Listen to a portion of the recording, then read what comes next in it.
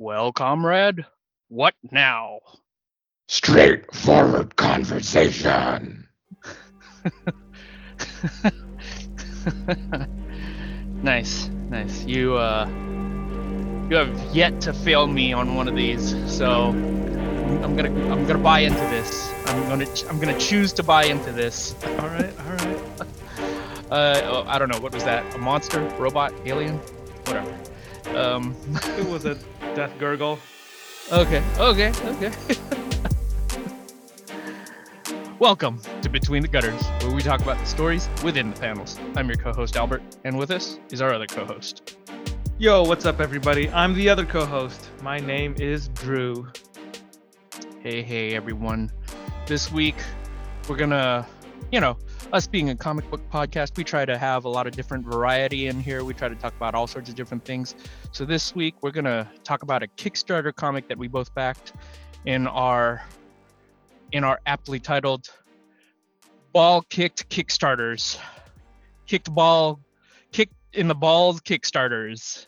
Kick the balls Kickstarters. Do any of those sound good? Do any of those sound like they could be an appropriate name for a sequence? A sequence of events? Yes. A sequence of podcasts? Probably not. You don't think we can make a title card for that and give it an intro and present this? Kick in the balls. I'm trying to integrate kick into it somehow. Kick in the testicles. Kickstarters. Kick. All right. Testicle Kickstarters. I'm just reaching here. I'm reaching. Yeah, that's quite a reach. Yeah. You might even call it a reach around. Anyways. Anyways, yes, this week we are going to talk about a Kickstarter comic we both backed, and oddly enough, I think this might have been the very first Kickstarter we both backed. It was, I want to say, right around. What were we gonna say? It wasn't the very first Kickstarter I backed, but it was definitely early on in the pandemic. This was 2020 from what I remember. Right. Well, okay. It was definitely the first Kickstarter I backed, and I think it was a situation where, due to circumstances being what they were, with comic book stores closing down and production shutting down, it was just a combination of this being presented to us as something different and something new, and it was also a comic book, and we be fiends here, so when I couldn't get my regular comics, I had to just go out into the dirty world, into the dark internet to find my fix. Kickstarter is the dark internet. Yeah. What a sheltered life you've lived. Exactly. Did you know that you can look at pictures of girls on the internet? And guess what? These girls, they're naked. Oh man. That was the longest 10 hours I've ever spent online. Anyways. Yeah, tell the good people, what comic did we support on Kickstarter? Okay, the comic that we are going to be discussing today is Madi, Once Upon a Time in the Future, written by Duncan Jones and Alex de Campi. This comic has multiple artists, so I'm going to just go through the list here. Art is by Dylan Teague, Glenn Fabry, Duncan Fegredo, Lawrence, Eduardo Ocaña, Andre Arujo, Simon Beasley, Rosemary Valero O'Connell, Tonchi Zonyich, and Skylar Patridge, Pia Guerra, James Stocco, R.M. Guerra, Chris Weston, Rufus Dayglow, Annie Wu, David Lopez, and Christian Ward. Those are the line artists. The colorists on the book are Adam Brown, Jacob Phillips, Raul Arnaiz, Chris O'Halloran, Kelly Fitzpatrick, Matt Wilson, Julia Brusco, Sergei Nazarov, Young Kim, Sophie Dodgson, and Marissa Luis. And the covers for the book are by Duncan and Jacob Phillips, with the hardcover cover illustration by Yuko Shimizu. So Mm. that's a lot of artists, and we'll talk about that as we discuss the book. The book itself is published by Z2 Comics. It uh, came out in 2020. The indicia in the book says it was October 2020. So I don't recall exactly when I received this in the mail, but it must have been in 2020 or maybe early 2021. I don't remember exactly. I believe this comic is also available, at least the paperback edition of it should be available from your standard comic book retailers. So it's not like this is a Kickstarter exclusive or anything. Mm. But Mm. yeah, it's a pretty heavy book. We got the hardcovers, and Yeah. I think that's probably the best way to read it because it's oversized and it's really a showcase for the different artists, and you want to have the bigger dimensions of the paper in order to fully appreciate all the artwork. I'd say so. I'd say so. I mean, the way that you're presenting it, I guess it's fair to say that the thing about the book that caught both of our attention was just the wealth of talent that worked on it. So just hearing all these different artists and me personally, I had seen some of Duncan Jones's other works in film. So again, back to what I was saying earlier, it was just a position. I was just in a position where I didn't have comics. I didn't really have access to comics at the time. Even though I was probably sitting on just a tombs full of comics that I had bought over the years, anyways. So yes, I could have read those, but I couldn't get new comics. Okay. Look, you weren't the Jedi that you could have been. You wanted more, and you knew you shouldn't Uh, have. um, I hate sand. It's coarse and it's rough and it gets everywhere. Star Wars, everybody. Star Wars. But anyways, yeah. So, not having access to comics and just seeing that this nice deluxe edition hardcover was coming out with all of these, just remarkably talented people behind it. It was enough to entice me to back it as the very first Kickstarter that I ever backed. So Hmm. yeah, uh, would would you say that that applies to you as well? I mean, not necessarily it being the first Kickstarter you backed, but just in terms of what its draw or appeal was to you. Yeah, definitely the roster of artists because I think because so many of the artists who worked on this were people that I recognized, I knew that I would at least like how it looked. Hmm. And Hmm. I wasn't familiar with Duncan Jones. I've never seen any of his movies, and to be honest, I wasn't even familiar with his name. But I did know Alex DeCampi's work, and I've read a few of her comics, not a whole ton, but everything of hers that I have read, I thought was pretty good. So I thought that was pretty solid beginning with a solid writer and a bunch of great artists. How could it go wrong? So figured it'd be good to pick it up and or good to back it. And we've had it for a while, but I guess it must have just been sitting on our bookshelves for all this time until we decided, hey, we should just podcast about it. That'll motivate us to read it. Yeah, yeah. I think, for a little bit of behind the scenes context, we I don't know, we usually have a pretty good amount of topics to discuss, but I think this year Drew in particular has made it a point to place an emphasis on things that we have in both of our libraries that we have yet to get to or to read, and just to make it a point to read them. And like you said, what better way to do that than to make it a podcast episode? Yeah. And as Yeah. you were saying, you were sitting within a tombstone's worth of comics, and I mean that's pretty much the case for me also. It would kind of be Mm-hmm. disappointing if we ended up becoming corpses in our tombstones full of comics without reading all of our comics while we had a chance.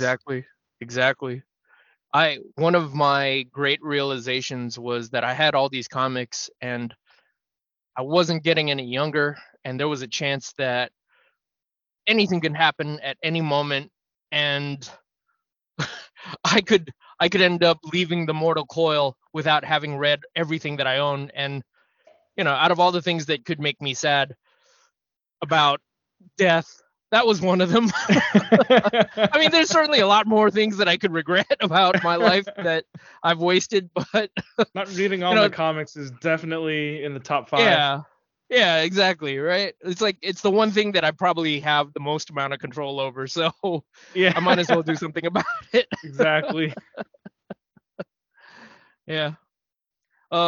Yeah, in regards to Duncan Jones, I had seen one of his movies. Actually, I'd seen two of his movies before. I remember watching Moon, and that one starred oh shoot, what's his name? He was Justin Hammer in Iron Man 2.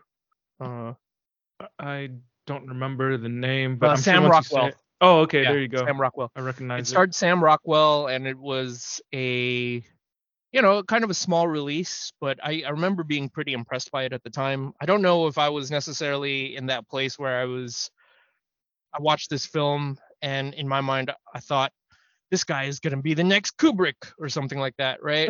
But I I enjoyed what he did enough that it stuck with me. His name stuck with me. Um, I think the next big thing he did was Source Code, which was more of I want to say it was more of a commercial success and more just like it just had a broader appeal to general audiences. Mm. Um, I think it did relatively well, but I don't remember if it well this many years out. I think it's fair to say that it wasn't something that necessarily blew him up, but it allowed him to continue to keep working. I think the biggest movie that he did that I recognize or that most people might recognize would be I believe he directed the Warcraft movie. Warcraft? Yeah. I think Huh. yeah, Did not know he directed that. yeah. And I think most people have forgotten that movie. Most people don't really think about that movie, but it's probably the movie with the largest name recognition. And if I had to be honest, it probably isn't, in the top. Well, I guess the amount of work he's done is so limited. It might be in the top like three things that he's done. But No, if I I had to be mean, you've already mentioned those two movies that you did see, and he did Maddie, so it's definitely not in the top 3. okay. So there we go. It could be in the top five then.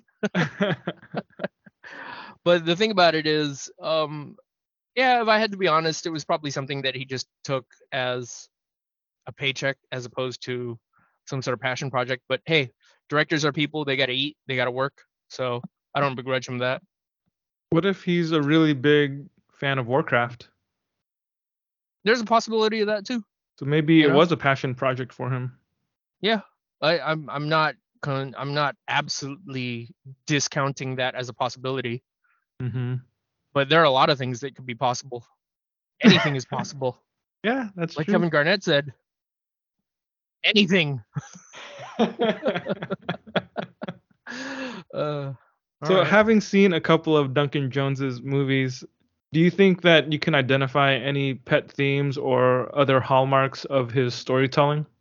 I mean, I, I'll just put it in brief right now, and maybe we can discuss it in greater detail when we discuss the comic. But Mm-hmm. I think the simplest way for me to put it is, I guess he strikes me as someone who believes in like sincerity Hmm. and uh yeah, I think in an age where it, if we're to believe that we've been in this second golden age of television or cinema or whatever, where the high points of it are, well, I was gonna say like Breaking Bad was supposed to be the the dawn of that second golden age, but Breaking Bad's been a while now. But I think one of the signifying things about that particular age of television and movies is that it was kind of the period where the anti-hero this really this really prevalent character archetype, and we were seeing a lot of stories that really revolved around good people or people with good motivations who are placed in impossible situations and who end up having to become darker in order to cope with whatever the circumstances of their lives may be, right? Yeah. So, I mean, I think, again, going back to the idea of Walter White in Breaking Bad or something like that, where after that came out, we just saw a slew of other shows that kind of mirrored that formula.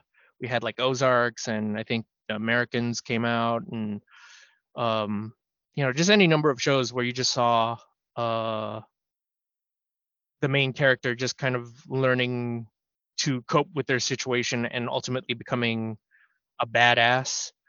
So I think the thing about culture is things tend to come in waves, and for every action there's a reaction in art. We constantly see that in art, right? That's kind Hmm. of what demarks these new periods of time where new art styles tend to flourish, and often the case is they flourish because they are responding to certain art styles becoming stagnant and old.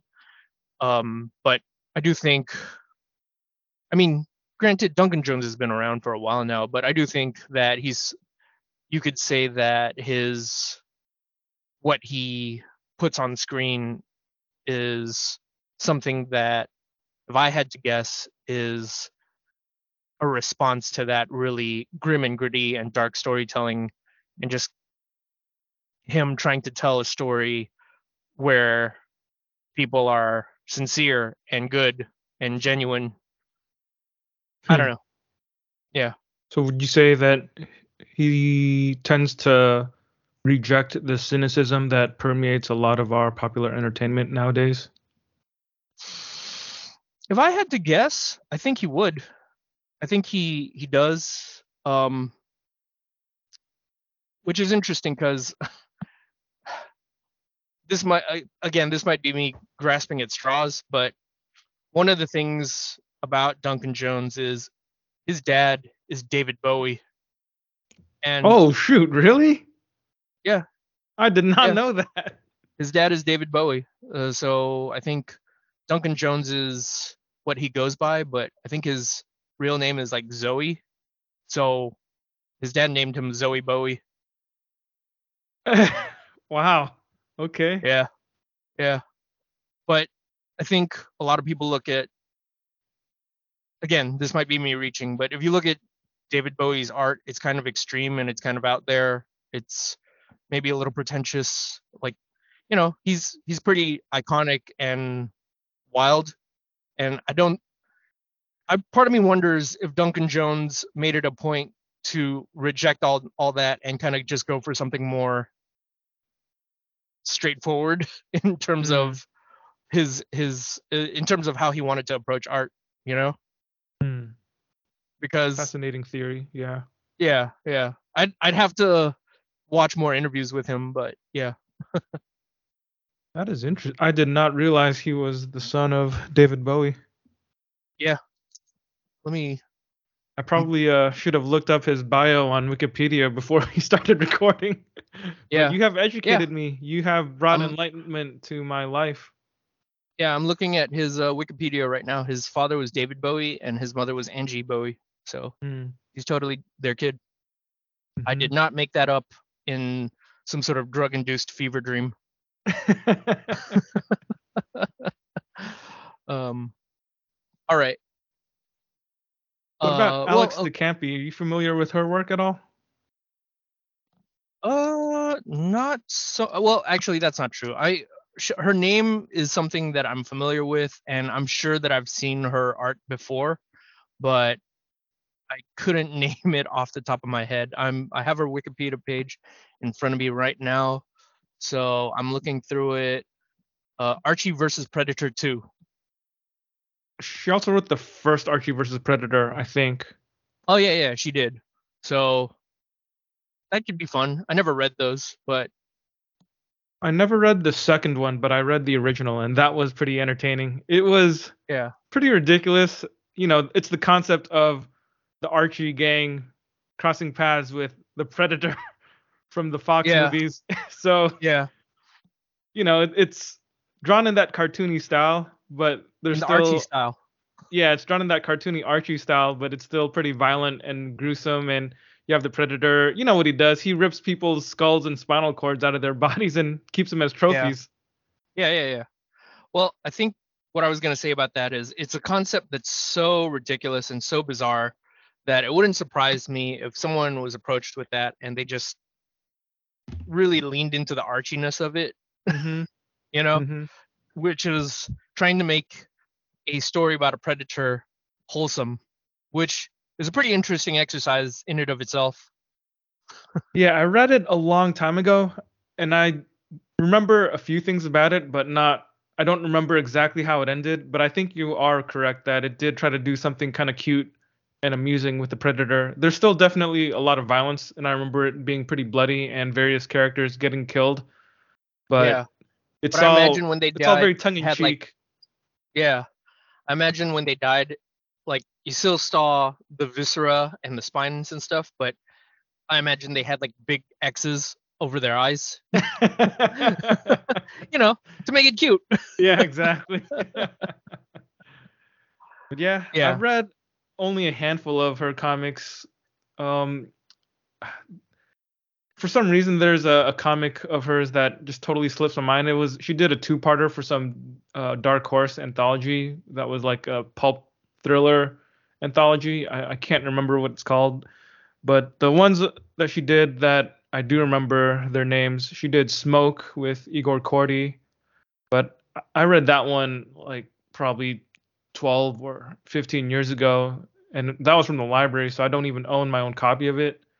Hmm. It's something like the only thing I really remember about that one is that at the time I remember it got pretty good critical respect, and when I read it, I did think it was good. It was something that I think might have required multiple readings for me to fully grasp it, Mm. but because I don't own it, I never really had a chance to reread it. But it So is you something never that, really got the full impact of it. For all we know, it's still out there and there's still a part of you that's longing and missing because you just never truly understood it the way it was meant to be understood. yeah, and such are the tragedies of life, man. Those are the vicissitudes of life. That's every day is just Ooh, we're just adding to the laundry list of regrets and mistakes and failures of our lives. I like that you used the word. Wait, what was that? Vicissitude? I've never heard Vicissitudes. that word. I learned that from Jungle Book. Okay, okay. I've never heard that word before, but I like it. You gotta watch more cartoons. Wait, you learned that from the Jungle Book cartoon, not the Rudyard Kipling that semi-racist that was from book? that was from the Disney movie. Really? Yeah, Dude, yeah. now it is you who have educated I. Alex DeCampi also she wrote No Mercy with art by Carla Speed McNeil. And that one was an image book. I think it's 2 volumes. I don't remember if it got canceled or if they just finished the story. But I have both volumes. I found volume 2 for cheap recently.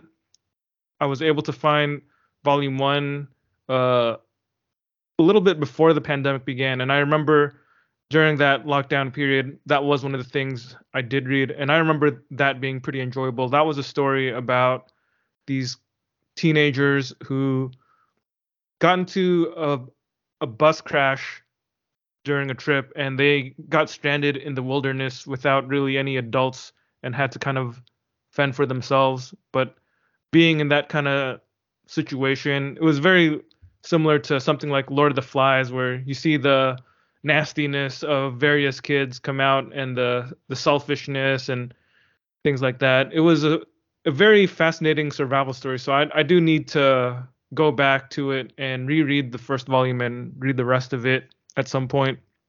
But that was a Mm, good one. And mm. yeah, the aforementioned Archie versus Predator with art by Fernando Ruiz. We just mentioned that one. The other thing in her bibliography that stands out after Maddie, or maybe it was like close to the same time as around the time that the Kickstarter for Maddie was going on, but or shortly after, she did another Kickstarter for an anthology comic called True War Stories, and that Mm. one was another one I did back, and I got the hardcover for that. I read that one a couple years ago.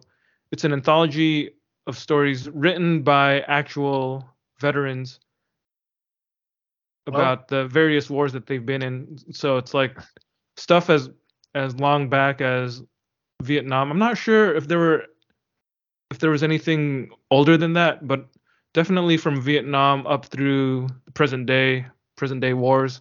So you get to hear like real stories from veterans, and some of the stories are very intense stories about actual battles that these people survived. Some of the stories are just kind of amusing slice of life stories about a boring day in the barracks or whatever, like just a big variety of types of stories.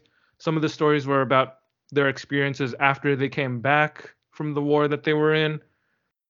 But out of, I think most of those stories were really good. And that's something that I would highly recommend. True War Stories. She edited that one.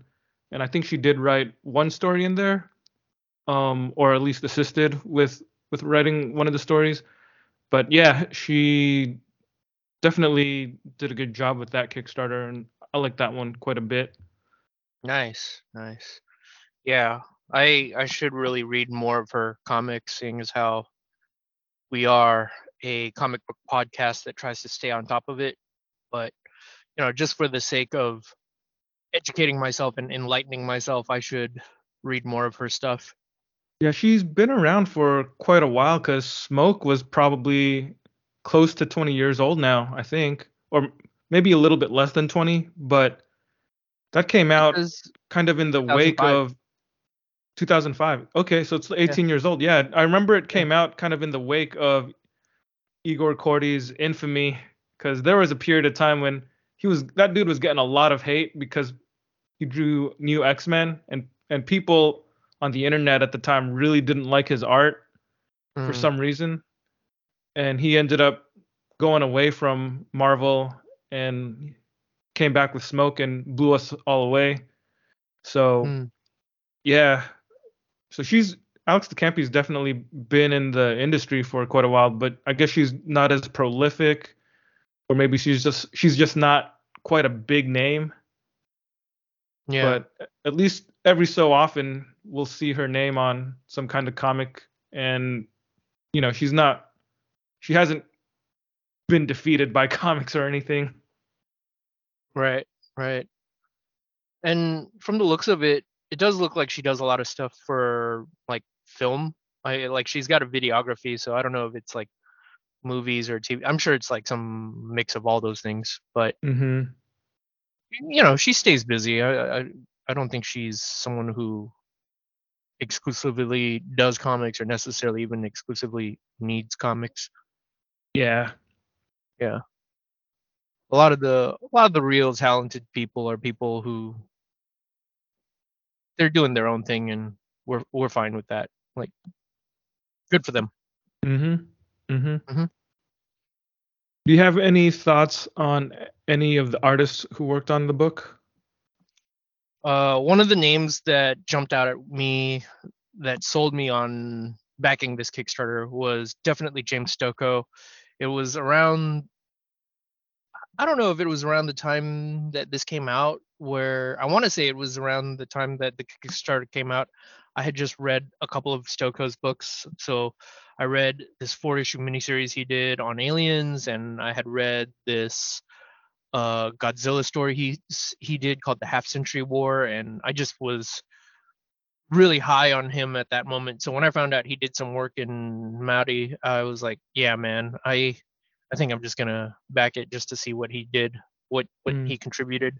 Mm-hmm. Um, yeah, I'm trying to think who else, because there were a lot of people that worked on it, so I can't Yeah, really. it's like 18 different artists, Yeah. but like most of them are people I'm familiar with from other comics I've read. Some of them I might just recognize their name Mhm, without mhm. really being able to point to a specific work. But there are some guys or some artists here. I shouldn't just say guys, but some artists here who have a history with Vertigo stuff. You know, Glenn Fabry, Duncan Fegredo, Yeah, yeah, uh, Pia Guerra, who did Why the Last Man, R.M. Guerra, who did Scalped. So yeah, it's a pretty good mix of artists from yeah. the North American industry as well as the European industry. Like there's a lot of British artists, which makes sense because I think Duncan Jones is British. Mhm, And mhm. uh, yeah, I'd definitely say that the mode of the artwork in general here is very much in the North American, and European style. Yeah. I will say that the one other big name that caught my attention was Yuko Shizumi, and she didn't really do anything in the interiors, but the fact that she did the covers and we saw what the covers were like, that also did quite a bit to encourage me to buy this book. Yeah, Yeah, she's a great artist. Fantastic. definitely. Shall we dive into the book discussion? Let's do it. All Let's right. do it. I'll read So a back cover summary to provide a general synopsis of Maddie. How's that? I'm good with it. Go with it. Okay. Here's what it says on the back of the hardcover edition. Maddie Preston, a veteran of Britain's elite special operations J Squad unit, is burnt out and up to her eyeballs in debt.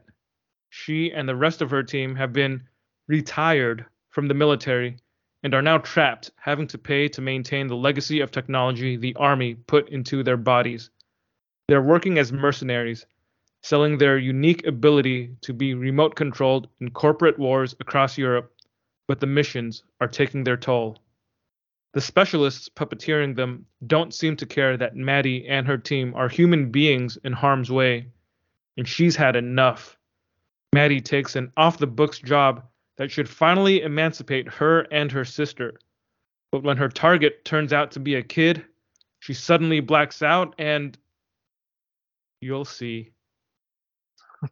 Maddie, Once Upon a Time in the Future, is a globe spanning action adventure in a world of drones, militarized multinationals, and bad options. But mostly, it's about family. So You heard it that is the here. back cover blurb of Maddie. Mm-hmm. It's like a Fast and the Furious movie. It's about family. Family. How's my Vin Diesel? Ain't nothing like family. Is that really what he sounds like? I don't think so. It's a pretty weak Vin Diesel. I think you might want to just stick to your 1920s Chicago Yeah, gangster. yeah, Yeah, family, see? yeah. That's my Vin Diesel. Oh man. Yeah. So okay, you've described it, and tell me, what did you think about what we read in brief? So, general impressions, I think visually it's a pretty big tour de force. I mean, the multiple artists, it's what is it? I think 18 different art teams. It's Hmm. definitely a little bit jarring, especially if you're the kind of reader who prefers a consistent look. But I think as long as you're willing to accept that the art is going to change styles every 8 to 30 pages or so, I think Hmm. you'll be able to appreciate all of the world building and the amazing design work that went into creating the universe of Maddie. And in Hmm. terms of the story itself, I'd say the plot's fairly simple. Like it's when you get down to it, it's really kind of just this road trip with a super powered, or I guess I wouldn't even say super powered, but a technologically modified mercenary who goes on a road trip with, I guess, an IT guy and a kid, and they go on this adventure basically across the world to escape a multinational CEO guy who's chasing them. So like there's a fairly straightforward plot there, but I think because it's a more action oriented story, it really does give room for the art to take center stage and showcase the world that all of these creators have imagined. I think it's a fun science fiction slash cyberpunk kind of story. I don't even know if I would really call it cyberpunk. It's got some elements of cyberpunk with the cyborg stuff and people being able to hack into other people's minds and that sort of thing. But the world itself isn't super dilapidated looking to the degree that something like Blade Runner is, or what you typically envision cyberpunk to look like. This feature is still a little bit cleaner than that, but Yeah. Yeah. there's definitely a heavy emphasis on technology, a heavy emphasis on, I guess, they've taken Duncan Jones and Alex Campi have taken what society looks like today and kind of projected it uh, in a sort of not super far out there, crazy advanced, but more just they've extrapolated what the future might look like at a certain point without going all out, super out into space or things like that. It's more of a realistic, I guess, vision of the future where multiple corporations kind of run everything. And yeah, I think I think the Mm. world is probably what grabbed me, and then the characters there's basically like three principal characters plus an antagonist, and yeah, I mean they're all decently well defined. Uh, the dialogue is pretty snappy. It's well paced Hmm. because Hmm. it is essentially a road trip story, and I think because of that, it gives the story a rhythm. You're constantly going from one place to another as you follow these characters along their journey, and as you're along for the ride, you just kind of hang on to the edge of your seat as you wait to see how their adventure will turn out. Yeah. Yeah. I wanted to cover some of the notes that you were talking about. So I definitely see how there could be this sort of ambiguity about whether it is cyberpunk or not. Mm-hmm. Um, I think one of the things that complicates that is the fact that we have all these different artists who are working on this book. Mm-hmm. So I think because they're all drawing in different styles, it tends to uh it doesn't really make it a consistent look. It doesn't really give it a consistent look, right? Because you do have you do have some artists that draw in like really detailed styles, and then some other artists who draw in a much more straightforward style. Mm-hmm. So I definitely could see how that again complicates the question of whether this is cyberpunk or not. And the other thing that I was going to say was I don't know, there's a part of me that wants to consider the fact that this could be cyberpunk, but maybe it's not quite the cyberpunk that we're accustomed to, in the sense that Mm-hmm. maybe Duncan Jones, maybe his notes were to take the idea of what we conventionally know as cyberpunk and to make a contemporary version of it. Yeah. So, kind of to update it instead of going back to the core ideas of what cyberpunk are that we've become so accustomed to seeing, which is something like Blade Runner, right? So, I And do I do think, feel like cyberpunk as a genre tends to feature a lot of dystopian elements.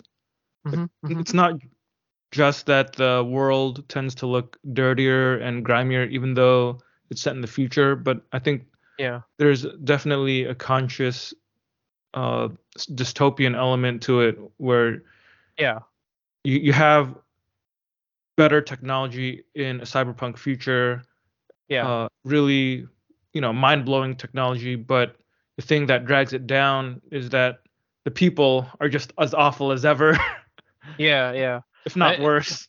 Definitely one of the main themes of cyberpunk is the idea that we have achieved the promise of the future that we have always envisioned, but those promises, those achievements really haven't done anything to, I mean, I guess they've improved our lives in some ways, but in other ways, just due to the very nature of man, it has not given us the utopia that we thought that we would achieve, right? Hmm. Hmm. So the technology that they have in dystopian futures are often certainly more fantastic than the technology that we have, um but their technology is often old and dilapidated and grimy. So, and I do think that that's an idea that kind of resonates with us in 2023 now more than ever, Hmm. because we have seen the proliferation of so much technology, but we've also seen just how awful that technology has. Hmm. If you think about the early internet, um, of like the 2000s, there was just so much hope and optimism in the belief that, oh, we're going to be able to communicate with people from all over the world. It's going to make us like one community, and we're going to be so much better off for it. It'll mitigate tensions and misunderstanding. We will have a global community, and we'll be better off for it. But Did lo people and really behold, believe that? I think so. Well, okay, I don't know if people believe that, but it was. I do remember a lot of the rhetoric surrounding the internet, and a lot of the rhetoric seem to be focused on the idea that a child in America will be able to talk to a child in Africa, and like this mutual communication will bring us closer together as a global planetary community, right? But it turns out that all it did was it connected a bunch of neo Nazis to one another, Yeah. and it just made people crazy because uh, we didn't realize that all of a sudden Now they've teaching got people access that, to an echo chamber. yeah, that you've got access to an echo chamber, and now more than ever you can teach people about how the earth is flat and the government's run by lizard people. Yeah. uh, but yeah, but hey, um you can play video games without having to ever set foot in a Blockbuster now, so I guess it's a wash. Yeah, as long as you don't mind people online calling you racist names or insulting your Yeah, family or sending you death threats or doxing you, you or know. swatting you or Yeah, whatever. exactly. Yeah, yeah. Like, I think about other comics that kind of do their take um on cyberpunk, and one of the ones that came to me was, oh, it's called The New World. It's by Ailes Cott and the artist is Trad Moore. And if Mm. you've seen Trad Moore stuff, it's like psychedelic pop, really brightly colored. But I do think that's still a comic that is very much like the natural successor to like our idea of cyberpunk, because it really took the trappings of kind of the internet age and the aesthetic of the internet age. Like their world basically looks like Fortnite if you had brought it into the real world, you know? So just Mhm. a bunch of like bizarre people, bright colors. That's the thing that their future looks like. But at the same time, it's still kind of an awful future because, we live in a state where that information technology has kind of ruined everybody's brains. And on top of that, the government is like, you know, not just government, but government and industry and corporations are just hoarding all of our personal data and just constantly watching us. But Yep. we're like happy to be a part of it because they're giving us the drug of our choice, which is the internet. Hey, I mean, just a couple hours ago, the algorithm gave me a dog video that I really needed to watch. Yeah, yeah, yeah. So, so I guess that's worth it, so that we can have a bunch of fascists hanging out with one another and talking to each other. Yeah, all of the fascists are congregating via the internet and They found a getting family. themselves they found their family. They've been organizing themselves, but at least I'm able to soothe my mind and take my mind off all of these potential problems by watching cat videos. Yeah. See, totally worth it. Oh man. Anyways, what um, what were your initial thoughts on Maddie upon finishing it? I think it was a pretty straightforward story, like you said. It's about. I feel like everything that was in the back cover blurb pretty much covers it, right? It's Mhm. just this young woman who lives in this world where corporate espionage is a pretty normal thing, and these special soldiers go and perform these missions that they're hired for, but part of their ability set is that they are able to essentially shut off their brains and allow themselves to be co-opted to do these missions, right? Mhm. And she is someone who is just so massively in debt that this is the only way that she can continue to make her living, is augmenting her body, taking on more debt, and then going on these missions to pay off those augments. And she's just looking for like this one big score to clear her slate. She goes out there, she finds this one score from a mysterious benefactor who basically tells her, "Hey, this is your chance to like get out of it." And she discovers that the asset that she's going after is this kid who has the ability to, I don't know what the term is, but I guess it's like a technopath or something, a kid who Mhm. can communicate with all technology. And um essentially it's a master key to any form of technology. Yeah, like So Sage from the X-Men, right? yeah, exactly. And what ends up happening is she develops a conscience and she decides, I'm not gonna do it. And they go on a road trip, they go on the run, and it's about them trying to sort out their situation. It's a very straightforward story. I think i think the first thought that I had was, in spite of the fact that I enjoyed all these artists, I think this is something that is telling of maybe Duncan Jones's inexperience with comics, which is, I think in the hands of a different writer, they might have been able to incorporate more of a reason for why there are all these different visual styles that are going on. Something that makes the transition more smooth as you go from chapter to chapter, right? Or not even chapter to chapter, because there aren't really chapters in this book, but as you go from scene to scene or set piece to set piece. So, But that's the thing, though. I um, think they actually did try to do that. I think did they you? did. Yeah, I think they actually did try. The intention was that each artist would draw a different portion of the road trip.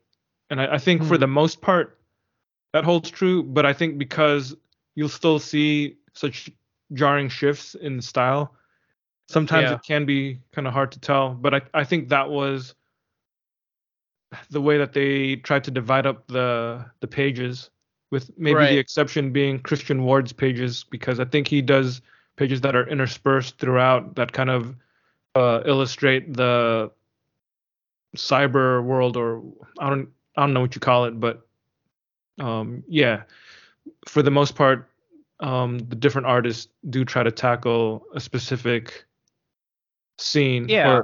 Yeah. or not scene, but a different place. Yeah. But I'm just saying that it just felt like there wasn't ever a real transition. It always, to me, it just felt like there was just a hard stop before there was a sudden shift in the artist. Yeah, And not maybe even a that's just a stop. You me just thing. flip the page and you're like, oh, okay, we're Yeah, somewhere else exactly. now. Exactly. And I think I do know that there are writers that exist out there who, when given those circumstances, are able to integrate that into the story in a way that makes the transition from artist to artist almost seamless, right?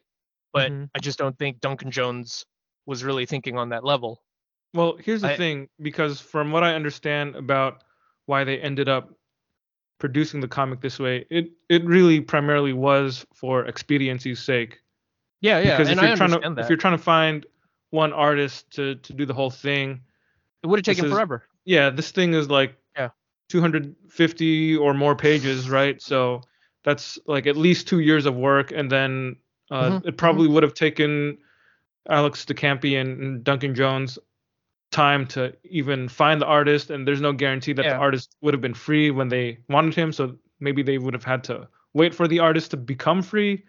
So by the time Yeah. that single artist could have finished it, we wouldn't be here talking about Exactly. Maddie. We'd Exactly. be waiting for it to come out. Exactly. I acknowledge that expediency is probably the primary reason for why they did what they did, but I also I can't ignore the fact that there were that you know as a reading as part of the reading experience, it's kind of harsh at times, you know. So let me ask you: would you have preferred Maddie if they only had one artist? um I remember a friend once said that, what did he say? He said that if you end up using one artist to do a comic that takes X amount of years, at least by the time that that comic is done, it'll be a good comic. But, you know, if you just try to speed it up, then that comic is probably just going to be bad forever. Mm-hmm. Mm-hmm. And I'm not even going to go so far as to say that this was a bad comic, but I'm not going to ignore its shortcomings either, right? Well, like that's kind of what we're here for. So I acknowledge that the various artists are terrific, but that's just also part of the reading experience. Is you'll read and then turn a page, and then it's kind of like running into a brick wall. So I Yeah. think maybe there could have been a way. And far be who am I? Who far be it from me to tell Duncan Jones how it should or needs to be done, right?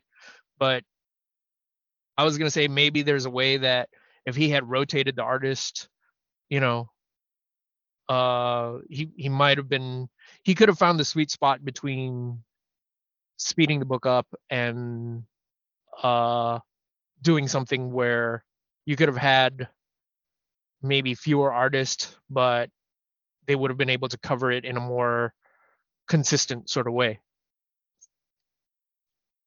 So Just a it's more thought. about the consistency, that's the thing that disrupts the lack of consistency is the thing that kind of disrupts the reading experience for you, because it seems like it's not the various artists. There's out of all the artists, there isn't really a bad artist in the group, but it's just No, the there fact that isn't. everybody that they're all so different and they're all just packed into this small amount of space. That's the thing that makes it disruptive. I'd say so. I mean, Mm-hmm. I think it's pretty obvious that it's an erratic reading experience. Mm-hmm. I was just gonna say, I mean, but at that point, it's also a matter of preference. It's if you have the ability to, if it doesn't bother you that much, then yeah, it doesn't bother you. Like by all means. But um, I guess I just have to. Me personally, I felt like that was something worth making a note of. If I'm going to talk about it and present it to other people who are listening, it's something that our listeners, should be aware of. Mm-hmm. Because the thing What were you with gonna say? all of the different artists in this book kind of reminds me of one of the biggest pitfalls of a lot of big two comics nowadays is, especially I see this in Marvel comics, but I'm sure it happens a lot in DC as well, where you'll have like a 5 issue story arc, but it'll have maybe 3 or 4 different artists. Mm-hmm. Mm-hmm. And that's the kind of thing that drives me nuts. You can Yeah. tell that they usually do that because they're just trying to meet deadlines, not because there's some specific story reason that either calls for or even could intelligently accommodate for a reason to use different artists. It's purely just so that Marvel could, pump out Pump out five more issues of comics. something in the span of what, 3 months or whatever, but maybe even 5 months. But it's I don't I really don't like it, and I think it's even worse with Marvel because those artists are often pretty bland, or they're just jobbers. Mm-hmm. So, with Maddie, I think I agree with you that it is pretty jarring. Some of the styles are wildly disparate from each other, but I think it doesn't hurt quite as bad because the art is high quality all around. Like there isn't a bad artist in the whole list, and I do think independently, if you just look at the different sections of the book, they look great, and I think visually it's consistent in the sense that all the visuals are good, but it's inconsistent in the sense that you can really tell when there's a different artist, and that's the thing that I do find disruptive also, just like you Mm-hmm. do. So it's not my favorite, but I think I kind of understood that's what we were getting ourselves into when we backed the book. That's true. That's true. I mean, when you're presented with that many artists, I think it's a high order for any creator to seamlessly integrate it, right? Like the one example that I can think of, and it wasn't even that many artists, it was two, right? Was Greg Rucka when he was working on his Wonder Woman Rebirth.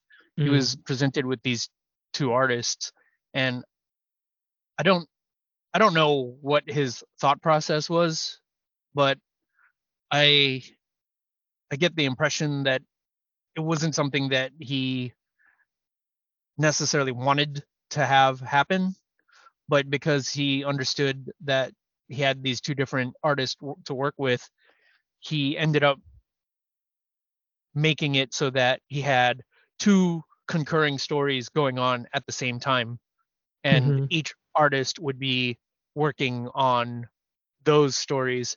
And towards the end, he found a way to have those stories come together in their climax, right? hmm Which I do think is clever. And Yeah, if you're gonna do it, that's a pretty good way to do it. But yeah, not everybody is Greg Rucka, so what are you gonna do? exactly. Mm-hmm. So I guess that's one of the biggest things about Maddie is just the fact that it's got so many artists because it's really rare. I really can't think of another full length graphic novel that features this many artists. Heck, if you just take a Marvel or a DC series within the span of like I don't know how many issues would you say Maddie is approximately the size like 8 issues, 10 issues, Ooh. whatever it is. Like it's hard to imagine an 18 different artist lineup for a single Marvel or DC book. Mm. I mean, they definitely use a bunch of artists. I don't know if I've seen them use that many artists in that span of issues, but uh, Maddie is unique because I really don't think there is another comic that has this many artists trying to tell one cohesive and coherent story. It's not an anthology. Like everything is meant to be read in a linear fashion, and it just so Mm. happens that they got a bunch of different artists to draw all the different sequences. So I don't know. Like on some level, it kind of makes me feel like it, it's almost like watching a movie where every 10 minutes you get a different actor playing the main character or something. Right. Like And I will say there were even times where I think I like lost track of who I was reading just because they looked different. So, yeah. I mean, I think there was one sequence I didn't write. I'm not exactly sure who the artist for the sequence was, but there's one part where Maddie and Ted and the kid are on the run, and at the end of one scene, you see them inside the car or inside the SUV or the van or whatever that they're driving, and Ted is wearing this patterned Hawaiian shirt. Ted is wearing this patterned Hawaiian shirt, and it's got this sort of floral pattern on it. And then when you flip the page, in the next scene, he's still wearing the same kind of shirt, like it's got the yellow and the collar and everything, but the pattern is gone. mm, And that's just kind of a little flub, I think, because I yeah. mean, I suppose you could say, no, he just changed the shirt in between pages, but I don't know. I'm pretty sure that's just a flub.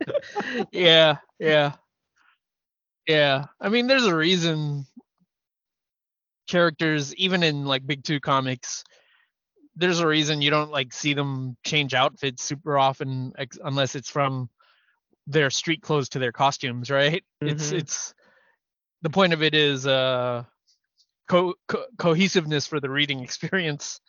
Yeah. But Yeah, but it's a yeah, very minor thing, but it was still something that I noticed, and it did kind of take me out of it for a second.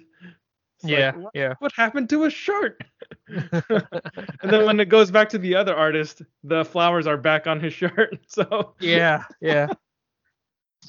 See, that's the thing though. That's what I'm saying is I as someone who enjoys Duncan Jones's work, I do think I'm pretty sure this is his like the first comic he's ever done. yeah, I read So I an wonder, interview with him and Alex yeah, Campi, and this is his first comic. So, yeah, like the way that he was talking about it, like he was definitely really leaning on Alex Campi's experience because she's been in comics for quite a while. She's mm, won mm, awards and things like that. So he had a lot of respect for her, and they yeah, worked together. They collaborated. From what it sounded like, it seemed like they had a Google Doc or something similar where they would both work on the script together and really have this collaboration where it wasn't just him coming up with the plot outline and then having an experienced comic book writer break everything down. They mhm, actually mhm, work together. yeah, yeah. Um, I believe that. Duncan Jones doesn't seem like the kind of guy who would just. Well, first of all, he's not like a huge name, so it's not like he would just slap his name on something just to try to cash in on it. And from what I remember, I do think that this is a passion project on his part because one of the things that I remember reading about this comic was that it is part of a thematic trilogy that he's been working on, and the other two stories in that trilogy are Moon with Sam Rockwell, and he did one for Netflix called Mute. I never saw that one, but it's always been in the back of my mind to watch it or to check it out just to get whole the full thematic trilogy experience, Mm-hmm. between reading Madi and watching the movie Moon. That's the one gap that I seem to be missing. So I didn't want to watch that. I probably still will at some point. I just don't have Netflix. So there we go. Mm-hmm. Mm-hmm. Hmm. So would you say what would you say are the connective themes between Moon and Maddie? Is it family? Uh, that's the thing. I don't think it is because Moon really wasn't about family. Like I don't want to give away too much about Moon because there is some uh I mean, one, it's been a while since I watched it, so it's not super fresh in my memory. And the other thing is, from what I remember, there is stuff in there that comes as kind of a surprise to the viewer. So I don't want Mm-hmm. to spoil that for anyone. But um, for the most part, Moon is about a astronaut trapped in space trying to get home, and I guess he's trying to get home to his family. He's got this idea of what family is, but I don't think it's really specifically about the idea of family beyond that, you know? Okay. Okay. Yeah. But So if not family, what would you say the connective theme is? I would say it's what I was saying earlier. It's a lot of what we see of the future as Optimism? yeah, exactly. It's sincerity, right? Mm. I think we've come to a point in our science fiction where it might be passe to look at the future with optimism because so much of the time we tend to look at the future as a pretty bleak thing, right? Well, the Um, present is pretty bleak. The present is pretty crappy, so it's hard to imagine a future that will be any better. It just feels like every exactly. year humanity continues and continues to decline. Well, there we go, right? I mean, I assume that once humanity's wiped itself out, if I'm the last living person, then I've probably achieved the future I wanted. But So that would be a bright future for you, man. that would. Everybody else is gone. You can just Well, have a world of peace and you can read your yeah, comics to your heart's content. exactly. But I was gonna say, like, I feel like the last period of real, true optimism of the future was probably something like in the post-war era, right? Where after World War II, there's all this stuff about the future, and America is kind of on the rise. We are one of the most powerful nations in the world. We're really feeling ourselves.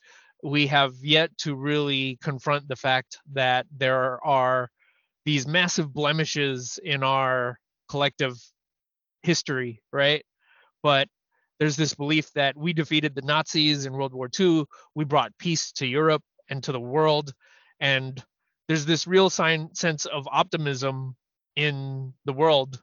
People look, well, I don't even know if the 50s is right, but whatever that period of the World's Fair and all that stuff was, that's actually well before it. But there's that period of time where all the films were about just how great the future was going to be, and I think since that period we haven't really seen too much of that. It just feels like once the 80s hit and we got Blade Runner, the future all of a sudden became all about that moving forward, right? Um, we've seen a bunch of what's it called? We've seen a bunch of dystopian futures in a myriad of forms, and that seems to be the consensus take on what the future is like. And like you said, our present isn't great, so why would we have any reason to believe that our future is going to be any better? But I do think that what Duncan Jones did with Moon and what he did with Madi, however you pronounce it, I do think that it's his way of finding a silver lining and a thread of optimism within a potentially bleak potentially bleak circumstances, right? So I remember one of the things that he was talking about in an interview about Moon, and my memory is crap, so there's a chance I could be remembering this wrong, but I remember at the time it really jumped out at me because in Moon, it's a movie about Sam Rockwell on the space station, and there is nobody on the space station with him. So he is absolutely reliant on the AI of the space station, right? Mm-hmm. And what ends up happening is the way that the movie is filmed, you get there's this constant question that hovers over the entirety of the film where you're constantly sitting and waiting for the AI to turn out to be the villain to do something to him, right? Mm. And then it turns out by the end of it, you know, that's not the case. Well, I guess I spoiled that for people, but Thanks, man. well, I was gonna say in the interview, what Duncan Jones said was that he purposefully designed the AI in the movie to sound and to remind people of Hal from 2001 Space Odyssey. And if you've ever seen that, I'm going to ruin that for you too. But Hal in 2001 Space Odyssey is the famous AI that goes crazy and kills everybody aboard the space station.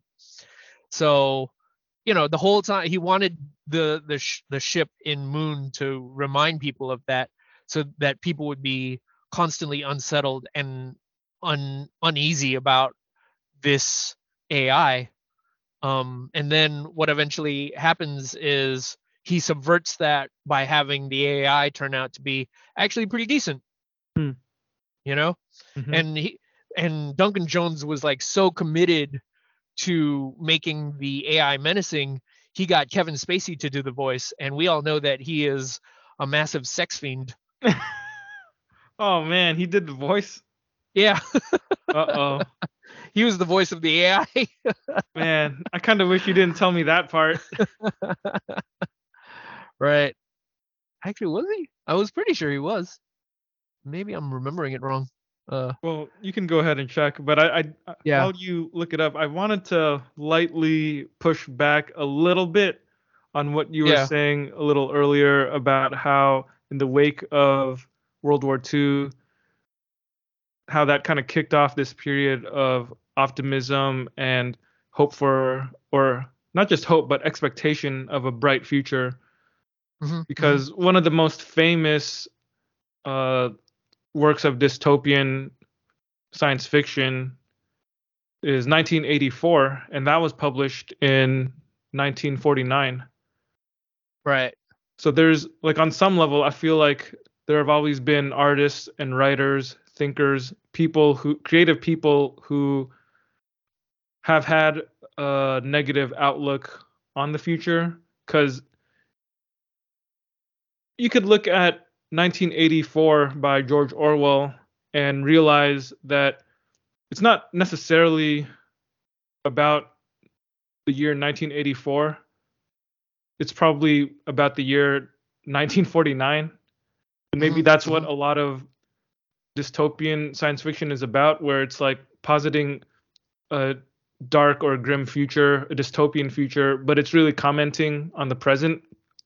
So maybe I guess it's possible to say that 1984 isn't really necessarily grim image of the future because it's meant to be taken as like a commentary on the present.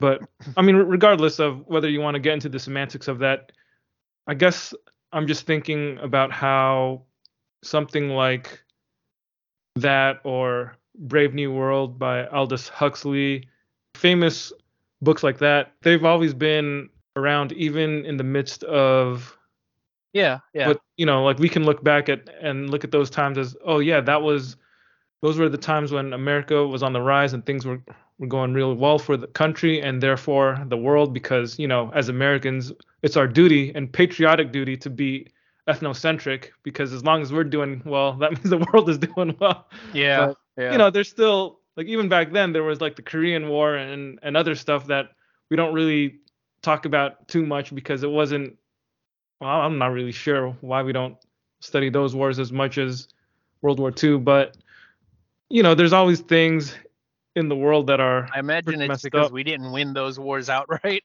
Yeah, that's probably why. Silly me. We only talk about the ones we win. Yeah, We don't talk about we tend to downplay the ones that we break even or like straight out lose. yeah. We're always talking about 1776 and the War of Independence. We're talking about World War Yeah. II, but yeah, not too much talking about Vietnam. Yeah. No, not at all. Yeah, I acknowledge that. But I think, well, I guess if I had to try to pin it down, I'd say it's about whatever's in the zeitgeist, right? Mm, So, um, you know, granted, I wasn't alive in that period, so maybe I can't speak for whoever was feeling miserable about the future in those times, but it did feel like there was this general push towards optimism and uh and it is by no means an absolute notion, right? So yeah, I'm sure there were absolutely some people who looked at the future even then and thought, you know, the we might have unleashed the power of the atom, but what are we doing for the social fabric of all of our citizens? Are we really addressing that? And mm, have we really even considered whether unleashing the power of the atom is really as good a thing as we thought it was? yeah. eh, Not so much, right? But sometimes it takes having to live with that, with a couple of 3 Mile Islands, before you kind of get the feeling that, hey, maybe this isn't so great. Hmm. That's a good Yeah, point. Yeah. yeah.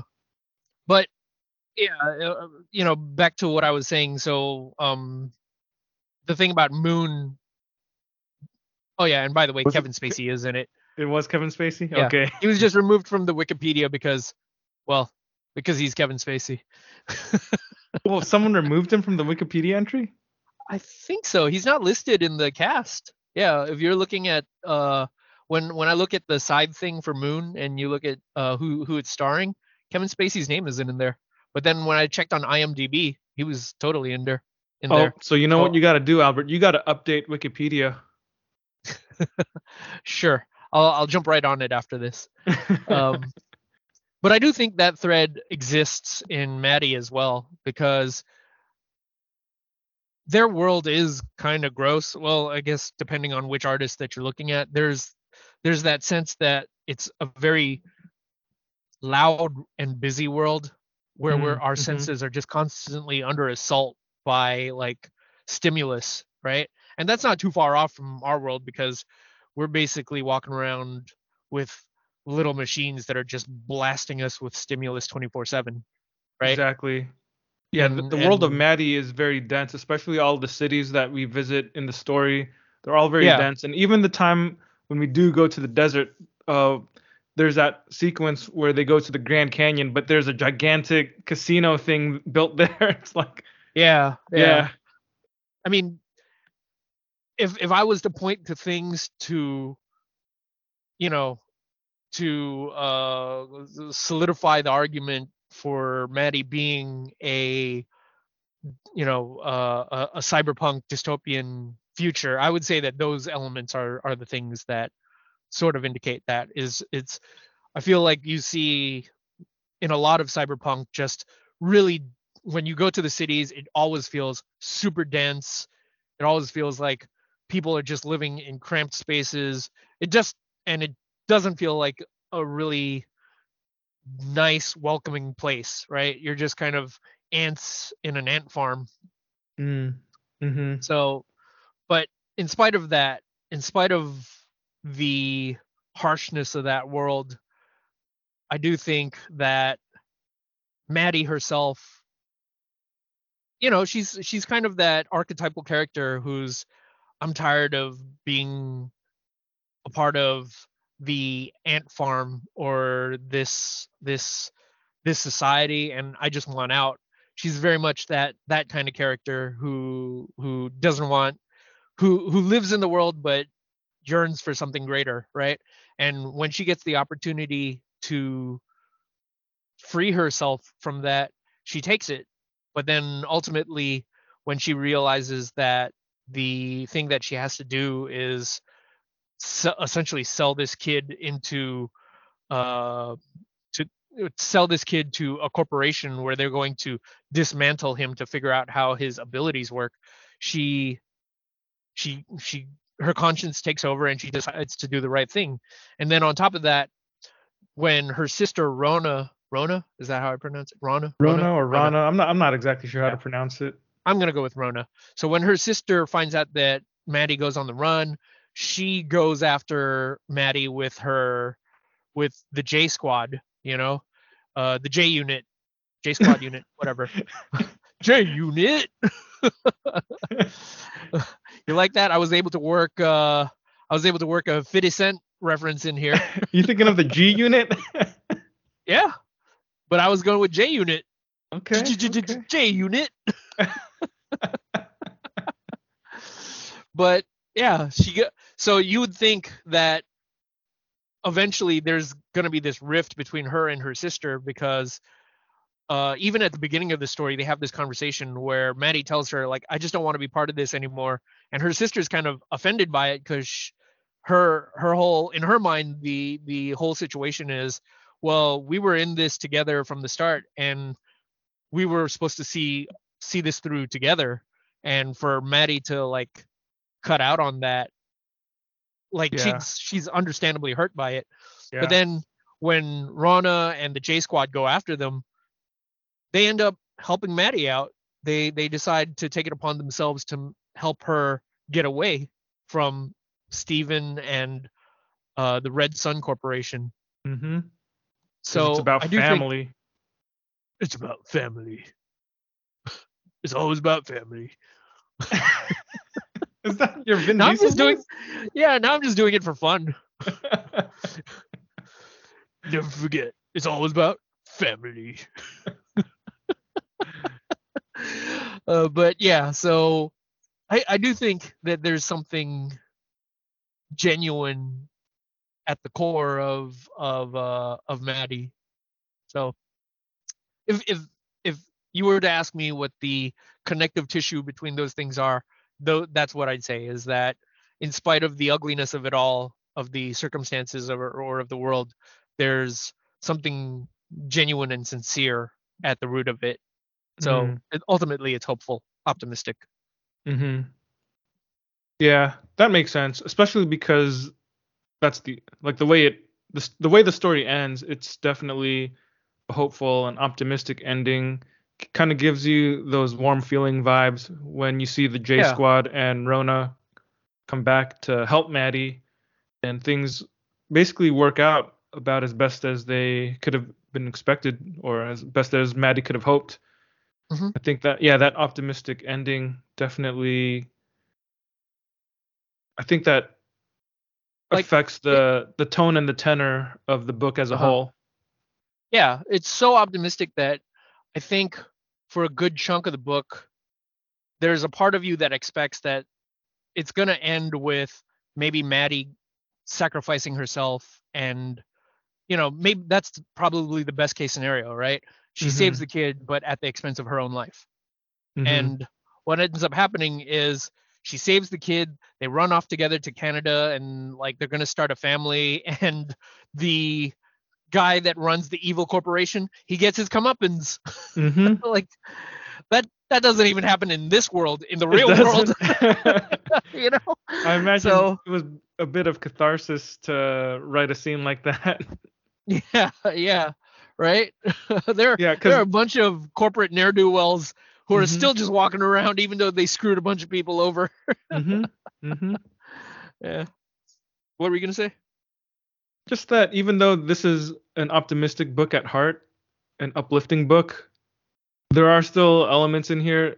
Going back to our discussion regarding cyberpunk, I'm not sure if I would strongly state that this is a cyberpunk story.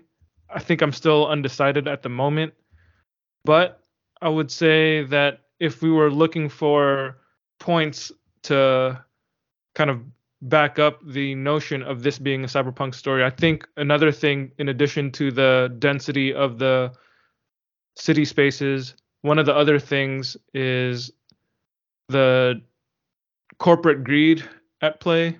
Like, there's definitely a whole lot of stuff in the story about corporate greed. I mean, a corporation is essentially the literal villain of the comic, so it doesn't really get much more straightforward than that. But the dystopian future that is perpetrated by these corporations, it kind of explains why the world is the way it is and why there are people who are in massive debt because of the augmentations and things that they've had in their bodies. So it's like they've got these augmentations and they were supposed to be, military forces, but I guess because of the cost of these augmentations, for some reason, I don't really know why, it's on the individuals to pay for these costs. Yeah. Therefore, they have to become mercenaries just to make more money so they can pay off these augmentations. But Yeah. as they continue to go on missions and things like that, They it, just accrue more costs, more yeah, yeah, expenses. yeah, Yeah. exactly. There's expenses associated with that, just like Yeah. any other mercenary gig. It's just how it is, except in this future, the mercenaries, they have technological advancements or things of that nature where they become like drones. So it's also kind of a commentary on how the future of warfare is going to be fought. We're Yeah. we're already using drones in wars today. So like the next step would be to be able to control a living creature to make that creature essentially be like a remote controlled car that you can use to fight your wars. It's almost like We 3, but except instead of animals, it's a person using a controller or a virtual reality set to control another person, which is Yeah. pretty wild. That's some Ghost in the Shell kind of stuff right there. People can get Actually, their brains hacked and everything. Hmm? yeah. I was gonna say, now that you've like mentioned it, like I do think that, to go back to what you were saying earlier about how it's kind of hard to wrap your head around the idea that they're mercenaries, but they have to pay for all their own stuff. I do think, actually, if you think about the trajectory of like just how corporate entities are, that kind of makes a lot of sense, because um a lot of the times the way that big corporations work is that because they have all the leverage in a relationship, and a lot of the times these monopolies exist, when they quote unquote give people business, it doesn't come with it doesn't come without strings attached, and often the strings attached are a lot of risks that are placed on the onus of the quote unquote small business. It just so happens that the small business in this case is a band of mercenaries, right? Mm, But it reminds me of one. Okay, for like one example that I can think of is, there's been a lot of talk recently about animators working for corporations like Disney, and mm, how, well, even the writers strike that's going on right now, right? But yeah. specifically the animators, they talk about how Disney pays them for their work, but they're super demanding about what they want. So a lot of the times they will contract out for specific desirables, but then they have the ability to demand more of them. And because work is only so limited for someone with that kind of a skill set in animation, what ends up happening is they have no choice but to do it, because how else will they get paid otherwise, right? And they suffer like burnout and uh, damage to their own personal health. And so it's not a big leap for me to imagine that a corporation would hire these mercenaries and say, we'll hire you and we'll pay you, but you also have to take care of a lot of your expenses. We're not giving you like an expense account to take care of our needs, you know. Yeah. And like another example that I was thinking of is with like Amazon. You know how they have all these Amazon delivery people. Mm-hmm. I remember an article not too long ago where it talked about how a lot of the delivery people are actually small contractors, and Amazon just horrendously screws those people over, because I forget what the specific details were, but it does stuff. They basically do things like they hire these companies, and when there's a failure for them to perform on Amazon's end, they make it so that all the liability falls on these companies. So these small delivery companies are just kind of caught in the middle, and when things go bad, these small contractors are the ones who end up, going massively into debt, even though the failure stems from Amazon. It's really messed up. Like I'd have to go back and look at what the specific conditions were. But again, it's just another example of like these big corporations who write these very favorable contracts that, you know, obviously are going to support them, Mm-hmm. while screwing over all of the little kind of guppies that are trying to coexist with them within this ecosystem. Yeah. It's just your classic case of corporate greed. Exactly. Of course, there are always going to be people who defend these corporations because, hey, that's just what capitalism is. So Yeah, it'd yeah, be it'd be wrong to try and regulate what they're doing. If those yeah, small fish don't want to get screwed over, don't sign the contract. yeah. That's essentially their argument. A lot of the times, it's like, well, if you didn't want to take on risk, then you shouldn't have started a company, Yeah.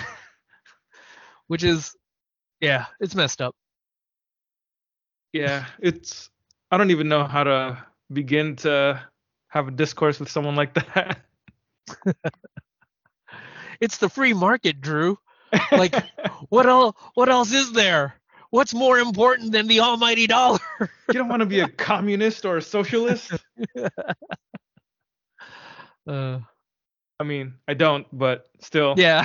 I'm sure there's a happy medium in there somewhere, Yeah. right? Like the reaction to like being anti-communist isn't, well, I'm willing to give all my rights away to Yeah. corporations. That'll Yeah. teach the commies. I'm going to work 14-hour days. I'm going to allow children to work in factories because, you know, communism's bad. Uh, well, Here's another did you? question, Albert. Yeah, sure, shoot. One thing that I read from a science fiction writer once was that science fiction is social fiction. I'm paraphrasing here, but Mhm. science fiction is social fiction. And good science fiction is, on some level, not about the future, but about the present. So science fiction is about social speculation. So let me ask you, based on that definition of science fiction, what, if anything, does Maddie have to say about our current times? I don't agree with messages in my science fiction, Drew. I just want good science fiction. Don't try to come at me with your agendas and your messages. I liked it better when my science fiction didn't have messages. I just want lasers and things shooting things with lasers, and that's it. That's my idea of the future. Pew pew pew pew. Wow! Kapow! Kablamo!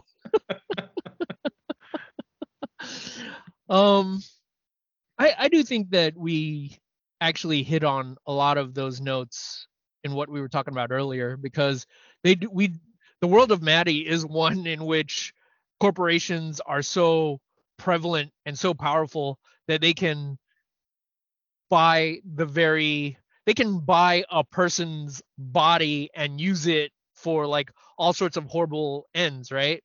So one of the revelations of the comic is eventually when they're trying to save the kid, they dredge up this memory where they discover that the person that killed the kid's parents that initially got him kidnapped, right? Because this kid has this technopath ability where he can talk to all machines. So the person that initially took this kid the first time around was actually Madi herself, but she had shut down her consciousness and allowed the corporation to use her body to like do this horrible thing to this kid.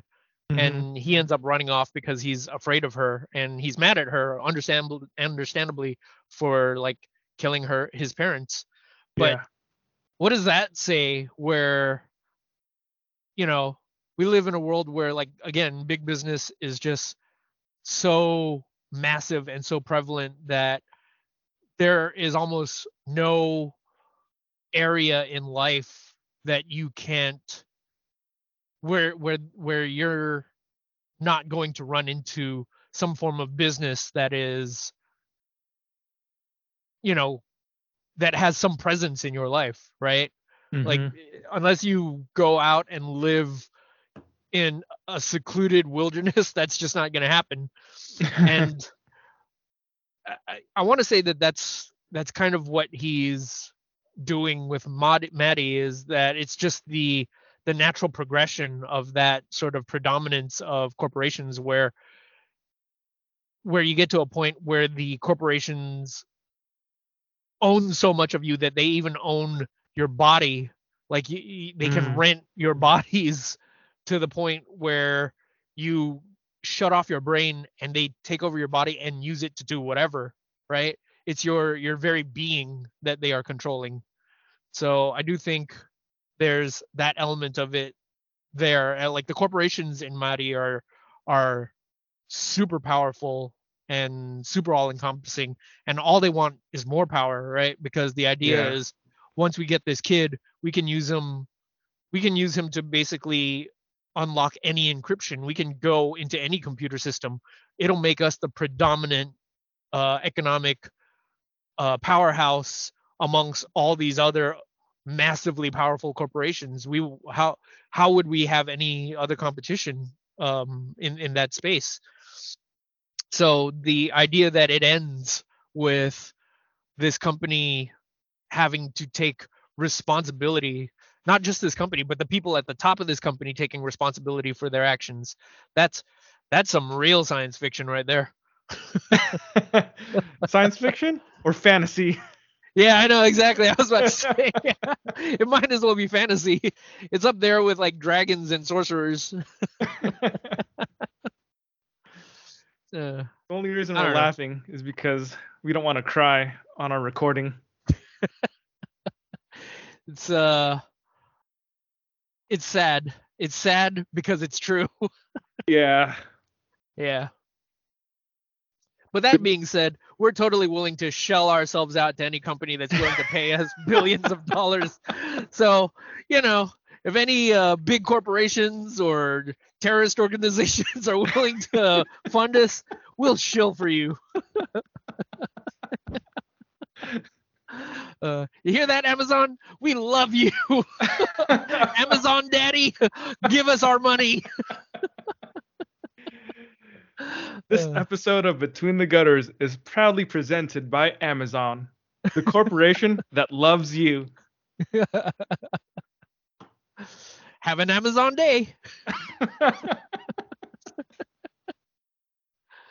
What about you? Did you feel like you gleaned anything about any of the social commentary that they were making?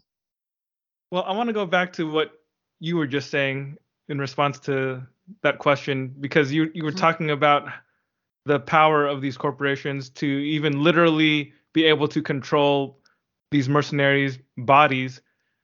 And as you were describing that, it just made me think about how I don't know if it's intentional on Duncan Jones and Alex DeCampi's part, but hearing you describe it, it does make it feel like that whole the way that whole thing works, the way that these mercenaries drone bodies kind of work does seem like a metaphor for the dangers of corporations growing bigger and more powerful with every passing decade. Because Mhm. yeah, like we know that these corporations, they want to gather as much information about us as possible so they can build these algorithms to target us with advertisements and things that they can sell us, make us fall into their ecosystem so that we'll be hooked into Yeah. continuing to buy things that they sell, Mhm. and Mhm. just become either dependent or addicted to the things that they offer. And Yeah. it does kind of seem like an apt metaphor for that is to get to the point where they literally own your body, or at least have the ability to just control your body, where your mind just shuts down and they can just use you to do whatever they want. Because I'm sure if there was a way Yeah. for these corporations to monetize that, they would totally be down for it. Yeah. Yeah. It's it's it sounds far fetched, but the fact of the matter is corporations don't care about any of us in the slightest. Because you're right. If there have been studies that have been conducted that have shown the harmful effects of um, too much social media or too much internet. And these were studies conducted by these corporations. And what did they do? They just decided to like hide that information. They like hid it all away because at the end of the day, like it means more for them to have us addicted to the internet and constantly on TikTok or you know Facebook or whatever, then it, it means more to them to have us addicted to those things than it does for the fabric of society that we be like well adjusted, right? Because that Mm-hmm. doesn't give them anything. So like to go and say that this idea that if you told a story where a corporation becomes so powerful that they can just rent your bodies, they can buy your physical body out from underneath you, underneath your conscious mind, a lot of people would say that's just hyperbolic. That's not realistic. That's not a thing that could happen. But the real question is, if they could do it and if they could get away with it, would they do it? Mm-hmm. Yeah. I'd wager probably. you know, Yeah. That's true. yeah. Like that's the real, like terrifying realization that you should have. Mm-hmm. Good point. Good point. Uh, I think in terms of any other related themes, I would say uh like that's probably the biggest thing that I saw is just the corporation as this all-encompassing entity that's just trying to eat the world. Like I felt yeah. like in terms of commentary about our present times, I mean, maybe there is some other stuff that I'm not really seeing, but for me, the corporation aspect, just the way that regular normal people, and I guess I'm counting the mercenaries in that group because they're not like CEOs of international conglomerates or anything, but for regular people, it's hard to get out of the umbrella of these things that permeate our lives. As much as we don't respect or like corporations, as much as we don't care about the people who are leading them, we still buy their products and use their services. There's Yeah, no real yeah. getting around it, and I'd say you'd be it. I don't know if it's impossible, but I feel like it would be extremely difficult to live a life where you wouldn't have to compromise yourself by spending money on a company's services, a corporation that you Mm, don't respect or something like that. Like I just feel like yeah. you'd have to be some kind of monk or something, You'd have to live in a monastery, avoid the internet, and just be content apart from mainstream society. Yeah, yeah. Actually, listening to you talk about it, it did shake something loose in my brain as well. And I think it's another modern bit of commentary that they're making. Maybe it's not all too different from what we've been talking about, but um, the thought occurred to me that it also the comic also looks at the idea of debt or debt traps as being this thing that they use to control us, right? Mm-hmm. So, especially like in American society, well, like I just saw like a post this week that I think said that 60% of people are living paycheck to paycheck or consider themselves as living paycheck to paycheck, right? And you know, that's kind of what happens when you're in a situation where in order to get by on a day-to-day level, you end up accruing more debt. But then again, what other choice do you have, right? And it's the idea of this is how they get you. And it feels like the situation in Madi is just this extreme version of that, right? Because again, they are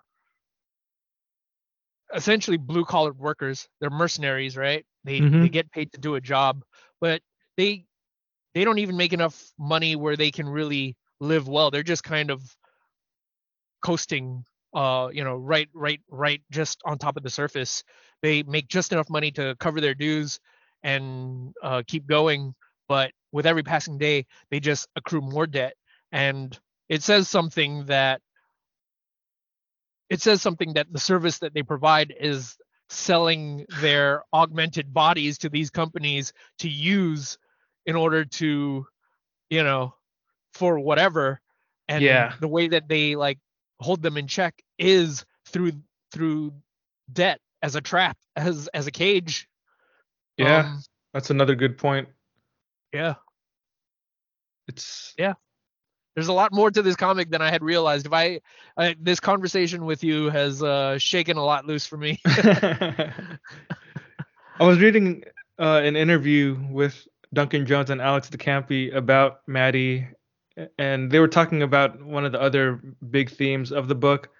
And this one isn't necessarily related to anything science fictiony or uh, like social commentary in the sense of like the dystopian future that we're trying to avoid, but rather they were talking about the theme of family, which is something that even the back cover blurb of the book highlights. And we've mentioned a little bit about it and how we see Maddie and Rona, they're sisters. Even when they disagree with each other, Rona didn't turn her back on Maddie just because she decided to, do her own one woman job. At the end of it, we see that Rona and the rest of the J Squad, they end up helping Maddie, and they end up, engaging in, putting their lives at risk in order to engage the enemy forces. But one of the things I thought was pretty interesting in the interview with the writers was when they were talking about the theme of family. They mentioned how uh, I don't think I think they had already written the script by the time the pandemic and everything started, but I think because the Kickstarter was going on around the time when the pandemic was pretty close to its height, they were discussing how people have been living pretty secluded lives in those months early in the pandemic, and the lockdown and everything has kind of changed situations or even affected relationships. So like one of the things that they saw in their story that kind of pertained to those times and perhaps even still our times right now is that sometimes the people who aren't necessarily related to you by blood will help you when you really need it. And then sometimes people that you think you can rely on are the ones that are going to let you down when you need them the most. Mm, yeah. So Yeah. that was something that they said. It kind of makes me look at the story again and look for that idea because once they mentioned it, yeah, I see it throughout the story. When I was reading it on my own, I think subconsciously it's one of those ideas that I understand and I can see it, but I don't necessarily think about it because the story isn't like really going out of its way to emphasize those elements.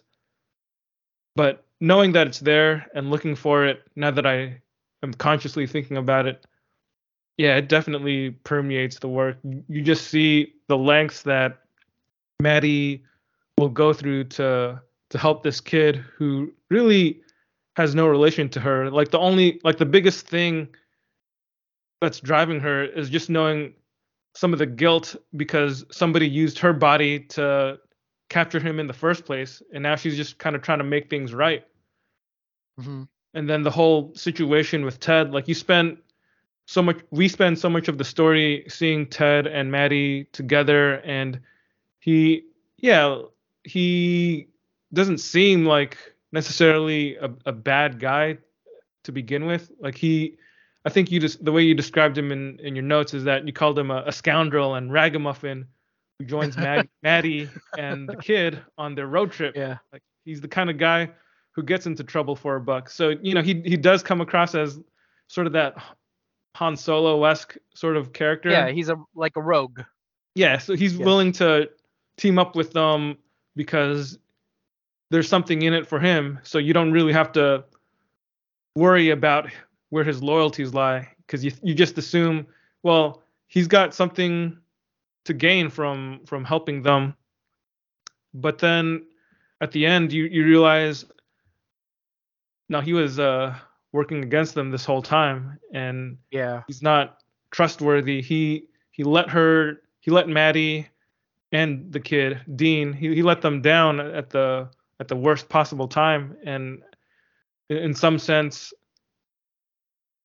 like Steven is the antagonist who runs the corporation that's chasing them down. But Mhm. I guess on some level, you could even say that Ted is he worse? I don't know. I guess I don't really need to make a case for who's worse or measure the levels of villainy, but Mhm.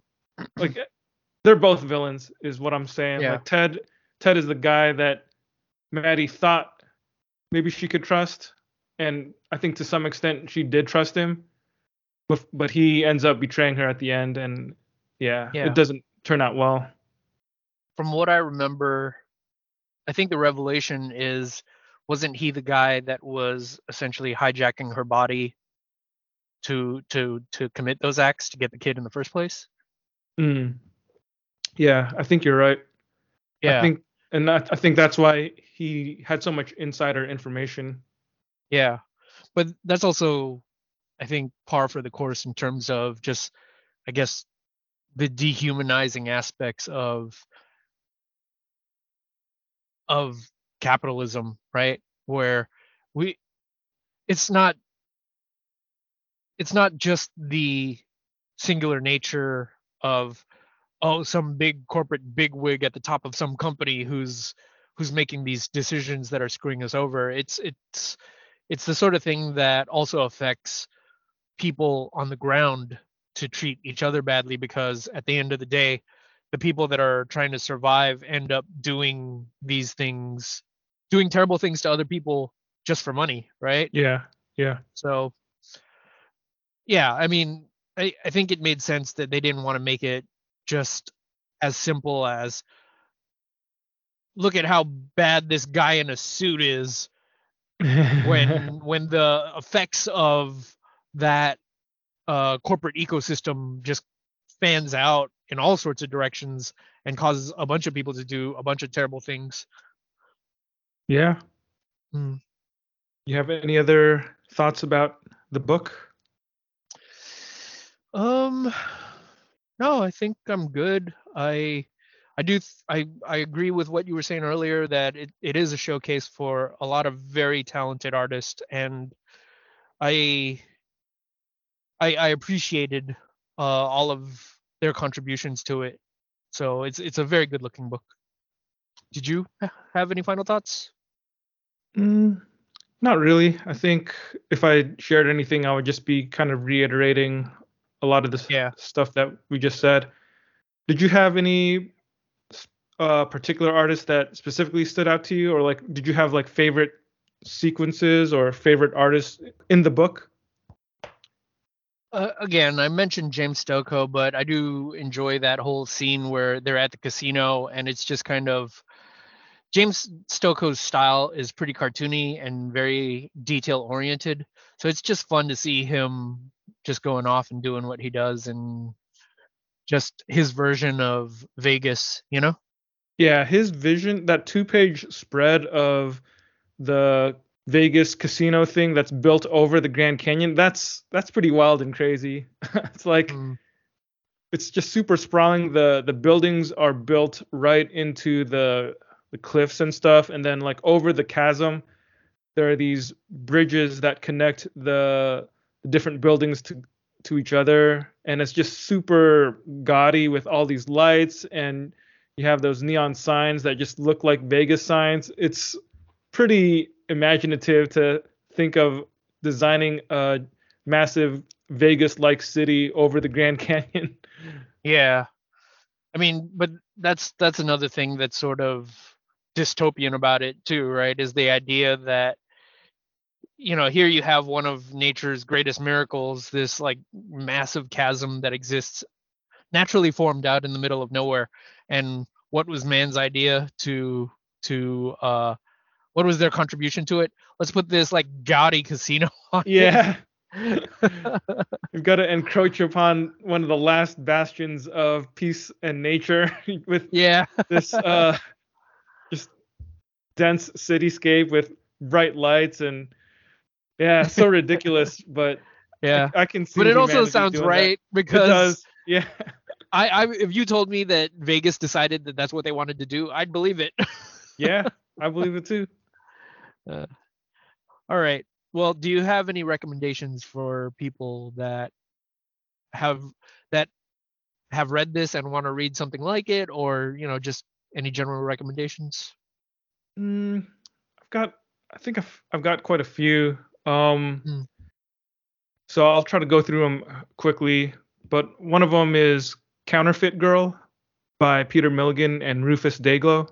So Rufus Dayglow did one of the sequences in Madi, and Counterfeit Girl is a 2000 AD comic. It's kind of this black comedy existentialist cyberpunk story about identity, which is one of Peter Milligan's pet themes.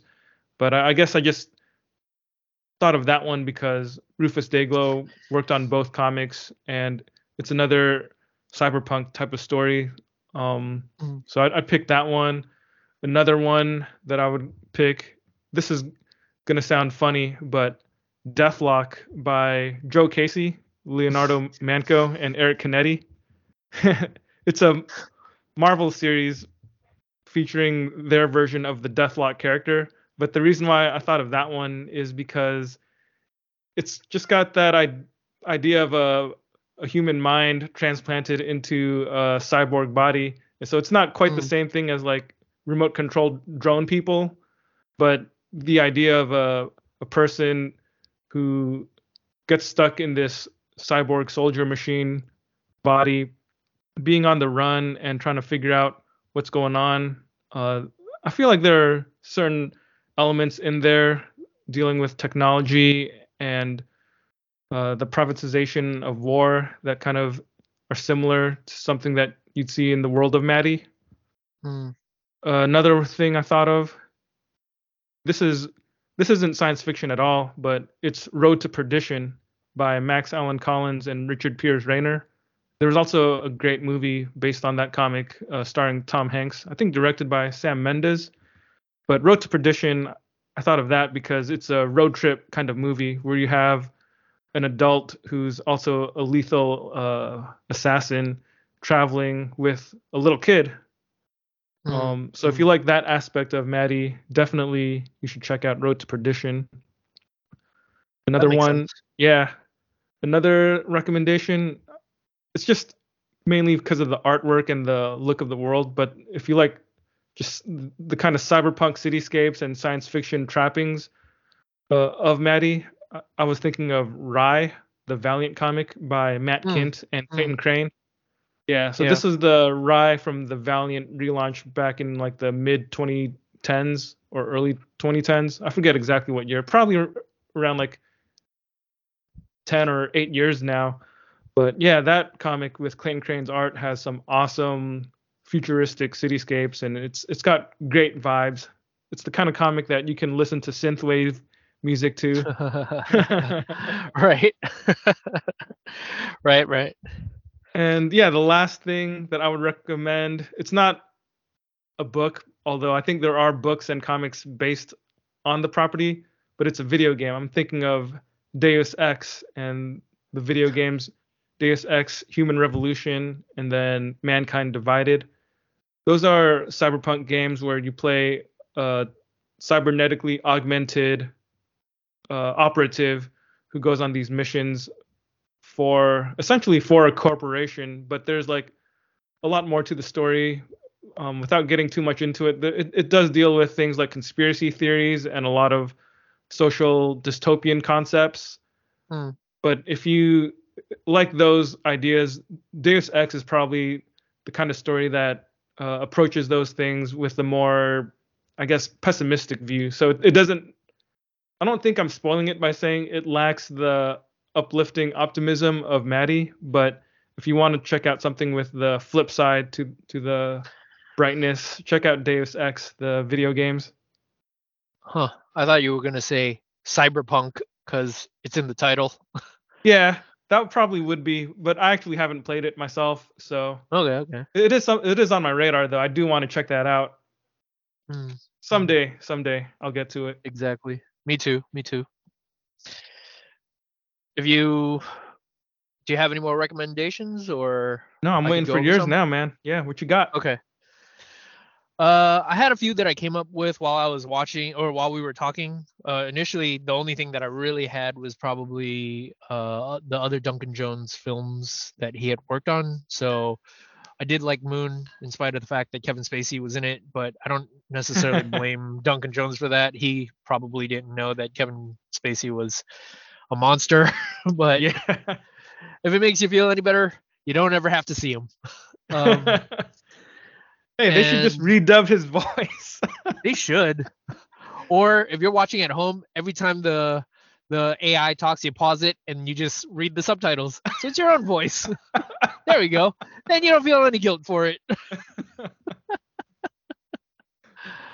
The one thing that I thought of was The New World by Ail Scott and Trad Moore.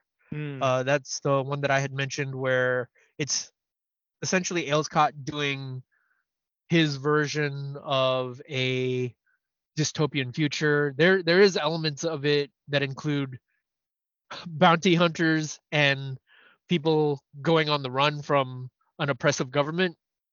But hey, I guess it's spiritually in line with what was going on with Maddie, right? And Tradmore's art is pretty fantastic. So seeing the idea of a dystopian cyberpunk future presented as this bubblegum pop sort of bubblegum pop just backdrop is a pretty interesting way to present it, because it's almost like the idea of it is, the thing about cyberpunk is it's usually all dreary and black, and people are, again, despite the fact that they're living in the future, they're all pretty miserable even though they have all this technology.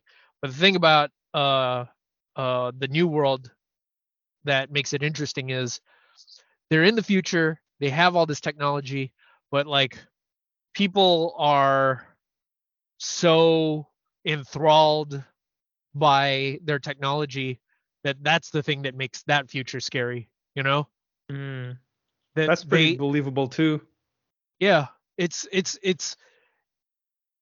Ailescott is a guy who I feel like he put his finger on the pulse of like TikTok culture and saw what was going to happen if people continued to just completely buy into that. And he showed us what that future was like, where people are just super in love with how great, their technology is without realizing just how awful it really is. But for us, the reader, it's like, it looks nice and the colors are really bright, but this sucks. Yeah. Yeah. Good point. Yeah. The other comic that I was thinking of was Hawkeye by Jeff Lemire and Ramon Perez. It Oh, was, it, yeah, I don't know why this Maddie made me think of that. Well, okay, that's not true. I think the one thing that made me think of it was just the fact that it's a story about Hawkeye and Kate Bishop rescuing hmm. these kids with special powers, and Yeah. just they end up, you know, going on this adventure where they try to rescue these three kids that end up living with them for a brief period of time.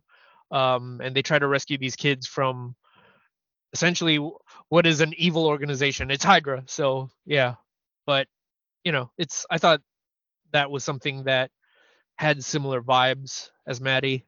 That was such a Um, good comic. it was really good. Like Jeff Lemire is pretty good. Is not pretty good. He's really good, but some of his more mainstream stuff is hit or miss sometimes. His But big two that was stuff. yeah, his big two stuff exactly. But that Hawkeye was good Actually, for speaking of sure. Jeff Lemire, you know that comic he did with Gabriel Walta for TKO, Sentient? Yeah, yeah, yeah. I read that last year. Yeah, I was wondering, since you were talking about the Duncan Jones movie with the AI, do you think Uh that huh. Sentient has some similarities there? Because Sentient is a story where the AI is taking care of these kids after their parents Yeah. have been killed. And like the whole time, I felt like I was just waiting for the shoe to drop and this AI to like turn the tables and like be revealed as some kind Mm, of monster. mm. But it turns out the AI in Sentient was, trying to Genuinely protect these trying to take kids. care of these kids. Yeah, Yeah. yeah, that's what you reminded You're me of. right. You're right. Like I do think that that's very similar to, again, to the idea of technology can be this scary thing, but sometimes it can be a good thing. Mhm, mhm. We forget that. Yeah, it's easy to forget. Yeah. Yeah. And uh the other comic that I was thinking of was The Private Eye by Brian K. Vaughan and Marcos Martin. Mm, And I think that's mostly just, it's very much like the New World in that it's Marcos Martin's and Brian K. Vaughan's vision of their version of a dystopian future.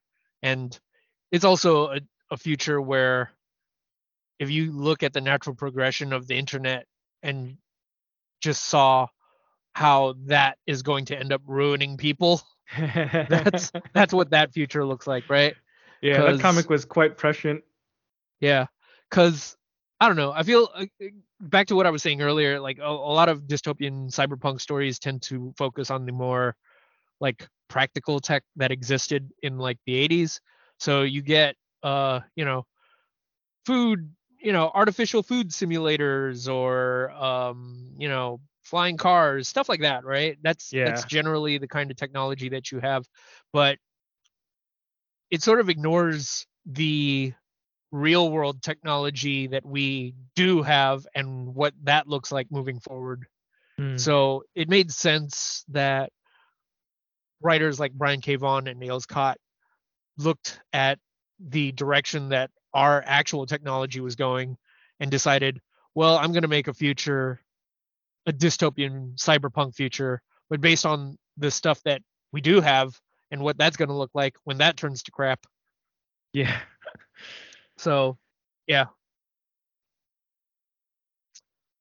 All All right. right. Very good. Well, if there's nothing else, if you're listening to us, and want to contribute to the conversation, please hit us up on Between the Gutters on Instagram, or you can thread at us or DM us. You can also, hit us up on our email at betweengutterspodcast@gmail.com. You can also X tweet at us, tweet X at us, whatever you call it. Yeah. And we had a lot to say about the just terribleness of corporations in this episode, and I think it's just really important to point out that even though corporations are bad, not our masters over at Amazon, who, if you give us $1 billion, we'll totally shill for you. Other corporations are bad. Daddy Bezos is wonderful.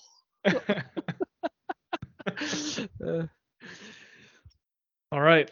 Well, next week I believe we are taking a bye week because Albert is doing some traveling. You gonna check out any comic shops while you're out and about, Albert? I think I will. It hadn't occurred to me prior as I was making my plans, but the more I thought about it, the more I was like, you know what? I'm gonna have quite a lot of time on my hands, so I might as well go check it out. Nice. Looking forward to it. But I might even post some pictures. Excellent. So yeah, we'll be taking a bye week next week, but the week after that we shall return and we will be continuing with our Deadly Class read-through with Volume 9. Thanks for listening, everybody. We will catch you later. Peace. Bye-bye.